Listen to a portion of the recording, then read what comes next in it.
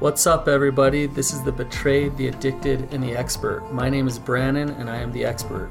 And I'm Ashlyn, and I was the betrayed. And I'm Kobe, the recovering addict. What you're going to get is 3 unique perspectives on recovery and tools for hope and healing. Okay, guys, welcome to the latest episode. Good to have you here. And we're going to start first with a fan shout-out. So this one is called Lifesaver. That's what the subject is. It's by Relatable and Loving. It says, you guys have been so inspiring to my husband and me. We will frequently listen to these podcasts and pause them often to discuss what we hear, how we feel, and how it relates to our own recovery. Thank you for keeping it real, keeping it honest, and giving us hope. That's awesome. Appreciate the love and appreciate the fact that you guys are sharing I guess your own experience with talking about it. I think that's one of the funnest things about this is getting little nuggets and saying, hey, let's talk about this part of it. It's that intellectual intimacy. Yeah, which one of my favorites. I hear that all the time with my clients of, hey, we pop in your podcast or we listen to it, and it doesn't really matter what episode. It gets us going in terms of talking and processing things. And if it's doing that, then it's doing what we intended it to do. Right. So. Right. It doesn't replace therapy, but it is definitely a tool in your tool belt, right? So I wanted to share a win from somebody that I work with. And, we get to all these wins all week long. But I wanted to share one here because, guys, we're not the only ones out there who are making progress and change. There are so many. And so this gal that I work with had some traumatic, health things happen where she ended up in the hospital and was had surgery. She was heavily medicated. She was in pain. And her spouse was with her the whole time, but had to leave to go take a shower, And after he leaves, the doctors come in and say, hey, you are, you're not in a good place. We have to transfer you to another hospital. Guys, that's scary. You're all alone. You're feeling not yourself anyway. And she felt flooded with emotion, overwhelmed, scared, nervous. And instead of just falling apart, she cried, she let it out, she journaled. And it was a huge, huge win for her to be able to process through some of what she was feeling and go ahead and talk that out with her spouse when she came back. So I love seeing people put in the skill set to work, right? I love the skill set you talk about of, in a moment almost of crisis like that, instead of just wallowing in a state of hopelessness and victim, to actually see what was in her control. She couldn't get rid of her infection. She couldn't, force her husband to be there right then. But what she could do is take out pen and paper and journal. And that made a world of difference, it sounds like, for her. So That's awesome. Yeah. It's great. Okay, let's go ahead. Let's get started. Okay. This is a fun episode. So we're talking about loving yourself despite being betrayed or despite being in a relationship with a sex addict. So what happens all the time is when D-Day happens or when discovery of the affair happens, I'd say a good majority of the time, women will quickly turn that on themselves. And is that a thing? Like, people don't do that? Yeah, some people, rarely, but some people don't. That's amazing. Yeah. Because I've only known the other of it's me. I'm not enough. It's the way I look. It's the way I'm a mother or the way I'm a spouse. It's all the things. Some people listening to this might say Brandon's full of it. But I really have worked with clients where the women haven't taken it personally. They've had compassion. It doesn't mean that it doesn't disrupt their marriage, but they know it's not about them. They know they're beautiful still. They know they're daughters of God. They know their worth is still intact. But if you get betrayed, it's hard not to get rattled with those things, right, and to question those things. And I think the self-love and that part of it, feeling enough, is just a component of that help of recovery, right? And so even if they're starting out with that already, they already know those things. There's still more to work on. Oh, they still have to go through a whole grieving process, right. and yeah, there's still stuff to work on. However, that is probably the biggest component to recovery. Yeah. If you know what your self-worth is, then you'll be able to work through this other stuff. I wouldn't say fairly easily, but you'll be able to do it, right? Yeah. But what happens and where you can really get stuck in recovery is when you do get stuck in that shame, that place of shame, self-loathing, hopelessness, and turning it on yourself, you kind of put the pause button on moving forward and getting better. And before I say don't do that, I first want to validate and say it makes total sense why you would, right? If your spouse is acting outside of the marriage sexually with somebody else, it's an easy interpretation to say, what's wrong with me? How come I'm not beautiful enough? And so feeling that way is 100% valid, right? And you know what's interesting, and Kobe and I talk about this frequently, I would say, because we still have things where that I've always felt in our marriage that it's my fault, right? Mm-hmm. It's like everything is, I'll take blame for a lot of things. And so it was kind of confusing for me because when I was at the height of my success with work, I was pouring myself into that and finding a lot of success. I was like, no, that's not me. I'm not the one that doesn't think they're enough. Like, I know I'm awesome. Look at me. Like, look at all these awards. Right. Look at all this, like, validation over here. And so that's not me. And so when I started to learn of betrayal trauma, I'm like, yeah, I actually scored really low on the betrayal trauma assessment. And, like, I don't have it because I don't think I was connecting, that I was choosing to put validation in that work stuff, not realizing I wasn't actually feeling any of the other stuff. Right. I took on what I didn't need to take on. Right. The thing about it is, when you look at your self-worth, Ashlyn, you think about it, where does that actually come from? Myself. Yeah, like we all of us, not all of us, but many people, we turn to our spouse to try to get that. And we want them to validate us to say, yes, you are enough. And our entire audience, I can say, you are enough even if your spouse hates you. Even if your spouse thinks you're ugly. Even if your spouse has cheated on you. You are enough because you don't get your self-worth from your spouse. And so if your spouse is rejecting you sexually, that hurts, but your self-worth can still stay intact, right? Now, how can you come to believe that? How can you not, if you have this codependency that's trying to draw self-worth from your spouse, where can you fill that void other than your spouse? Have I stumped you guys? Fuck.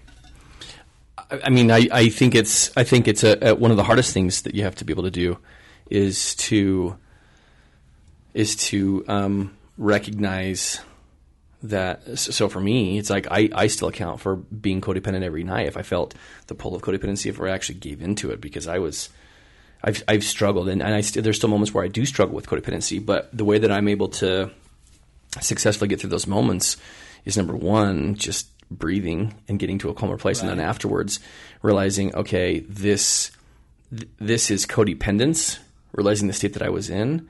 And then realizing that if there's a trend with that particular situation or with those people, i.e. with Ashlyn or with the girls, then I need to be super mindful of that day to day so that I can be real-time mindful of it when it happens, and then realize that I need to be interdependent. I don't know that I'm necessarily answering the question. I'm just kind of like walking through the moments where I struggle with not feeling enough or I give into codependence. And those are, I can say for myself, I get as hijacked in codependence as I would acting out with porn. Right, yes. Like, not in my logical mind at all. Right. So the thing about it is really you get your answer from God. But I really like what you just said, Kobe.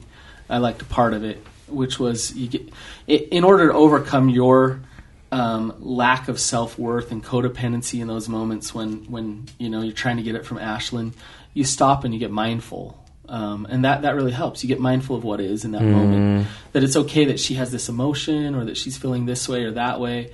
That who you are as a man, you can still be honest. You can still face what is. You can still accept what is.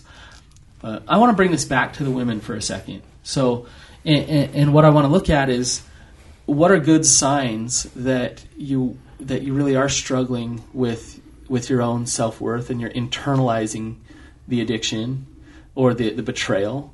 And I just want to spell some of those out. And if you've experienced some of these, then you're probably fairly normal. But I want you to hopefully look at them and self-reflect and say, oh my gosh, I do have that. And so then there's some work to do on my self-worth, because I am experiencing that.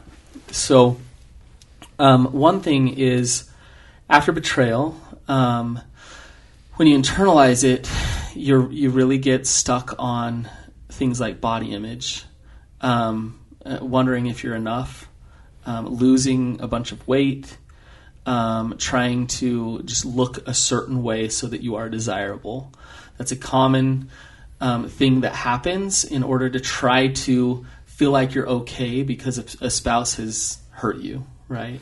Are you saying that, like, sometimes the notion is if I look desirable, then that defines how valuable or how of worth I am? Yes.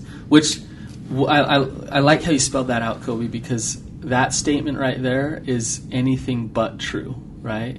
If I look desirable, it then gives me value, right? And we're taught that over and over and over again. And how we look is so subjective. If I look desirable according to what I'm being told that I should be, then I have value. That's not true, right? And you know what's interesting in my case, and it's not everyone's story, but my body hasn't changed much in all of our marriage, right? And so it was very confusing to me that I still felt that way. Like, I haven't changed much since or before, and yet I still felt like, oh, it must be the way I look if it's still not enough. Like, he's still not choosing me. You know what's interesting about that, Ashlyn, is in that frame of mind, you're saying it must be the way I look because he's still not choosing me. I hear the opposite, which is, oh my gosh, his affair happened right after I had a baby, and I looked this way, and so that's why he didn't choose me, right? So either way, it can be, look, I stayed the same and he still didn't choose me. Right. I changed and he still didn't. And what that illustrates is that it's not about you, right? It's about his addiction. It's about him. You are lovable as you are where you're at, right? And so that's one of the first things, is to look at if you're spinning thinking, my body needs to be a certain way in order for me to be okay. I need to, change the way I look so that I'm desirable. Then you're internalizing it. Right. Another one is objectifying or being jealous of other women. So you go out in public and you're with your spouse or not. You might be alone, but you see other women who you think are beautiful, and you start to compare yourself.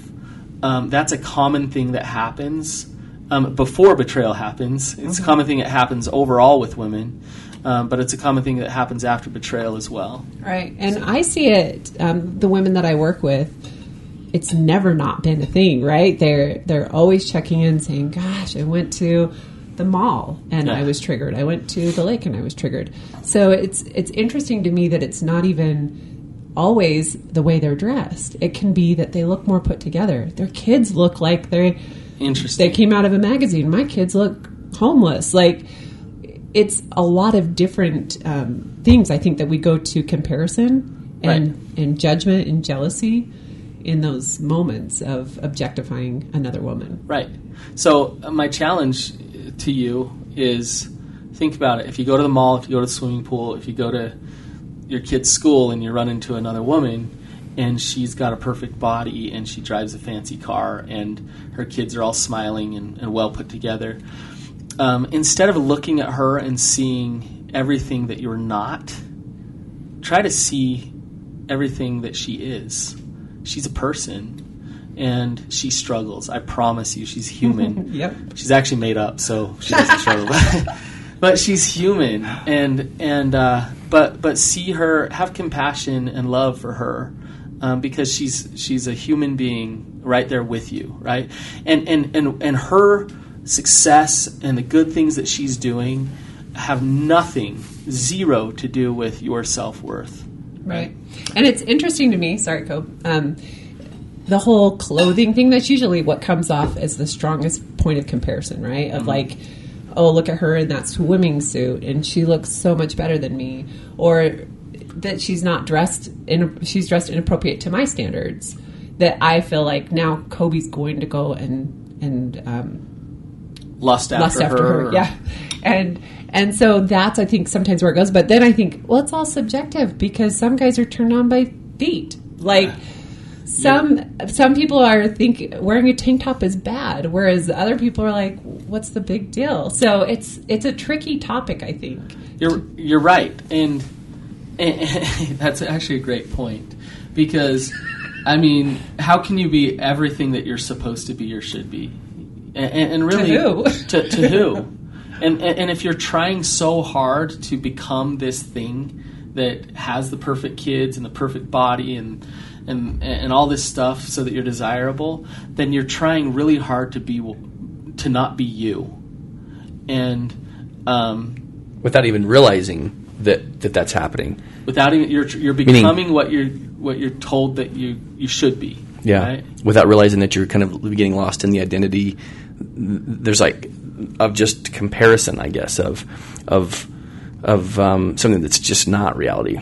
And let me just say something about what you just said. What's interesting is that, Brandon, you said there is a story behind every woman that is objectified. You know, the girl who's at the pool who, like, all eyes are on her, like, oh my gosh, look at, she's, looks just so, or this or that, the other, or oh my gosh, look how she's rocking those yoga pants, or whatever the case is. And both the men and women objectify her.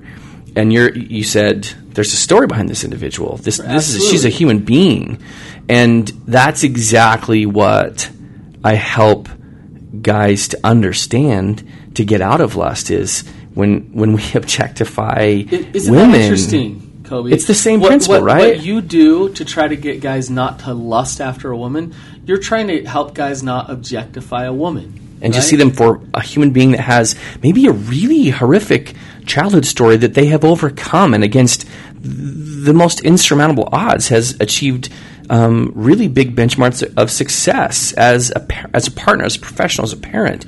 And yeah, some of that could be fiction, but the truth is like, if we see them as a human being who might have overcome some really great odds, it's like, then all of a sudden you can't help but honor them as a human being and stop objectifying who they are. Absolutely, yeah. That's really interesting. Yeah, it's the same principle, right? It's not objectifying the human. But I'm going to tell you this, from a woman's point of view who's been betrayed, it's really hard to see that from the woman's side. Like, how am I objectifying another woman? It's my husband. Do you guys understand? Yeah. And I myself was that way. I remember seeing the girl, the second affair, and being like, well, of course you picked her. She dresses like a slut. But that was me objectifying her, right? Absolutely. And, totally wrong of me, but that's where my head went. The difference is if Kobe, you objectify a woman and use her for your lust, then you're breaking commitments and you're betraying Ashlyn, right? Ashlyn, if you objectify a woman and see her as everything that's on the outside and everything that you're not breaking those commitments and betraying Kobe in that moment, right? Right. And that's really where the difference lies. Yeah. But is there not a betrayal of self that both And participate in? I think that's where you get the mix-up, is it's like, for him, it's breaking this, he's slipping, right? Yes. He's breaking a boundary or some bottom line. But for me, it really is just kind of policing my head and saying, hey, you're about to go spinning here. Absolutely. You're about to go out of control, And so for me, how I got out of that, the judgment of what other people wore and all those things was, my gosh, I got off the high horse that I was on because I did see the world very black and white. Right. And I forgot that, wait, we all were raised with different values and different core beliefs. And so who am I to say you're not dressed appropriate? And who am I to say, you shouldn't show off your assets? Like, hey, it's your freedom, right? Because it bothers me. Right. That's my own stuff. And so I had to start looking at myself and saying, okay, this is clearly bothering me. It's my own stuff. Absolutely. But then I do what Kobe kind of suggested of, I try to see the good in people. And you suggested too, right, of instead of counting the bad things that I don't like about them, it's, hey, wow, she actually, like, that swimsuit is super cute. And I would love to wear a swimsuit like that. Right. Something, Right, exactly. I mean, think if you go and you see a beautiful woman, and as a woman, and you see another beautiful woman, just try to see a beautiful woman, right? Just try it. See if you can just really admire her beauty as a human and as another woman, right? And let me just say this to that point. One of the things that Ashlyn has done, that you've done in recovery, I'm not saying you never did this prior to, but especially in recovery, you've been very intentional of when you see a girl or a woman with a cute cut, or you like their dress or whatever, you'll go out of your way to tell a perfect stranger, you look cute, or I like those shoes, or your hair is really cute, where did you get it done? And I don't know that you necessarily did that before recovery lots, but I've seen you regularly, not often, right? You're not like the girl who's running around Target like, oh, hey, you, and oh, hey, but you're doing that intentionally and regularly, and I think that really is an indicator. I don't know if that's something you chose to do, that was part of your recovery, but I think that was brilliant. Part of it to get out of my own head and say, hey, if I'm admiring someone, I should probably just tell them instead of be jealous. Tell them how beautiful they are. Right. Yeah. So, okay, I got a scenario for you guys.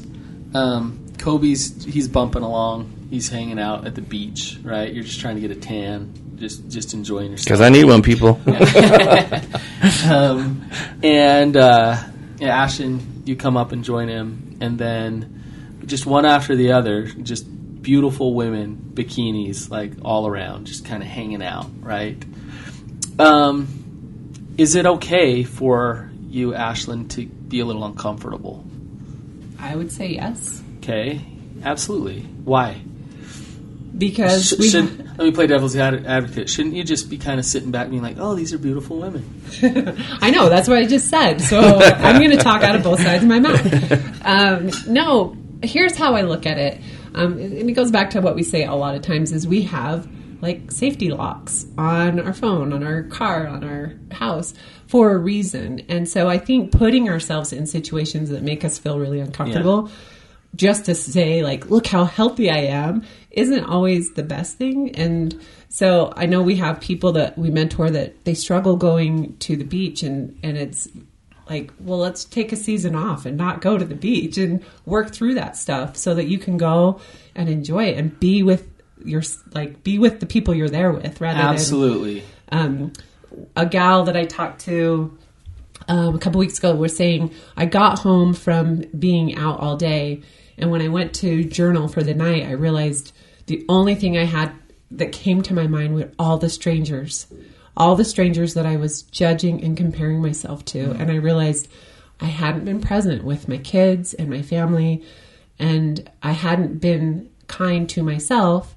and who I am and what I look like.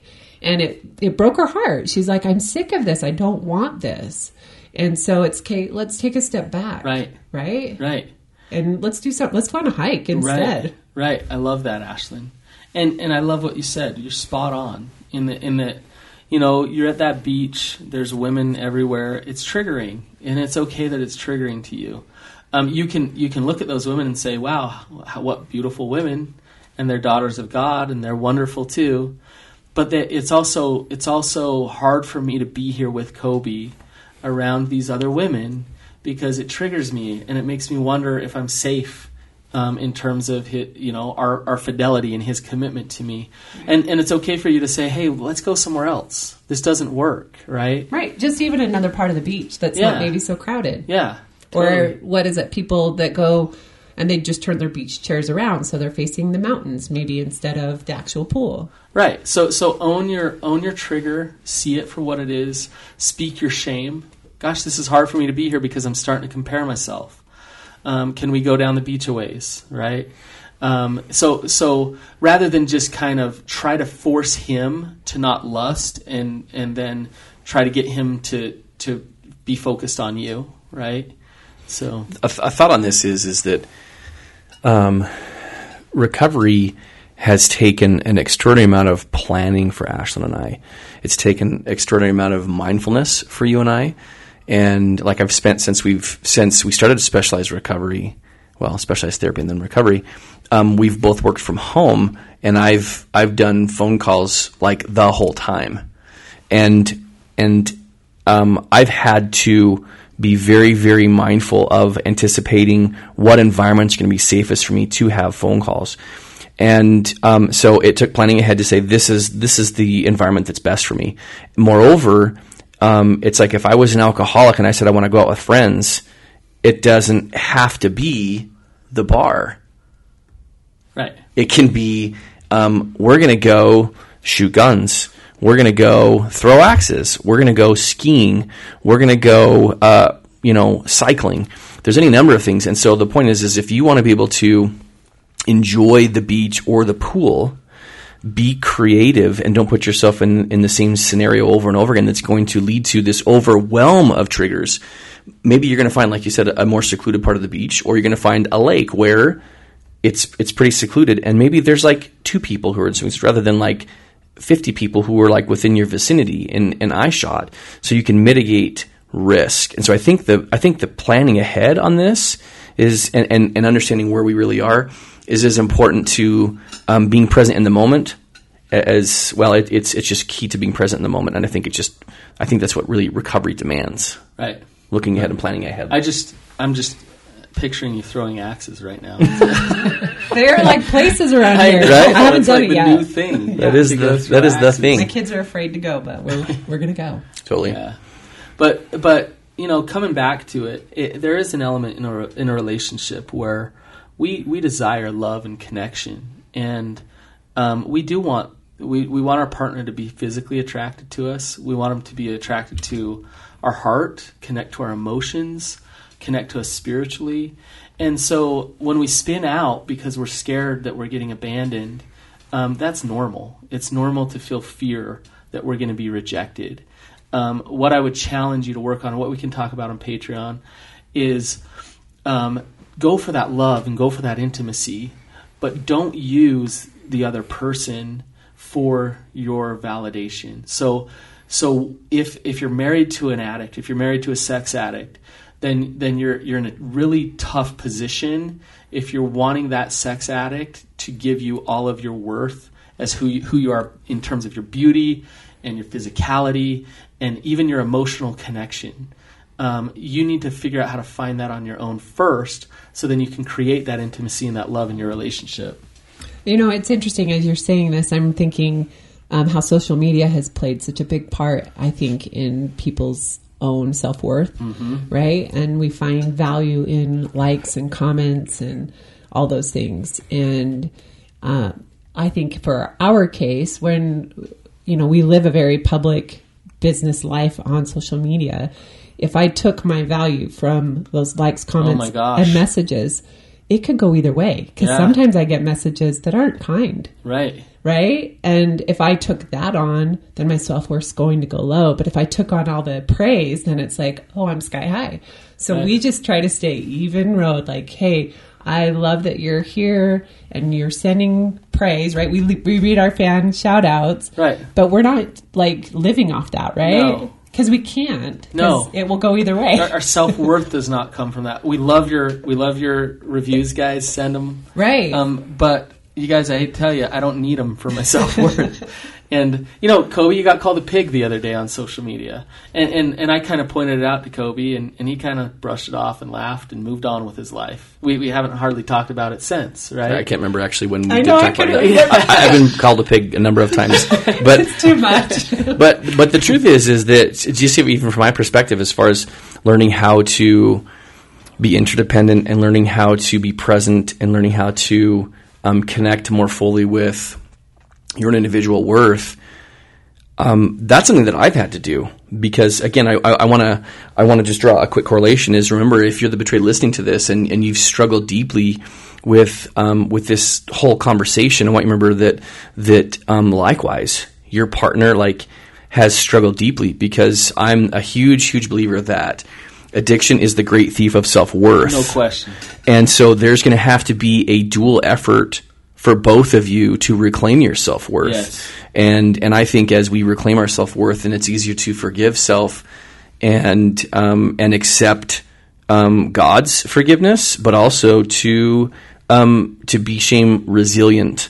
And that's all a process, and it takes time, but it's possible to do that. And we're going to talk about some of the very easy beginning steps that you can take to do that for both definitely for the betrayed, but also for the addicted as well on Patreon. That was actually something that surprised me. Was I just thought it was just me, because I was the one that kept saying I'm not enough. But when I started to hear Kobe, and he got real with me of hearing his self-worth, it was shocking. Well, I assumed it was pretty high since you were doing what you were doing, but it was incredibly low. I've never met a sex addict who's been involved with it for a long time, who's acting out with a really good sense of self and good self-worth.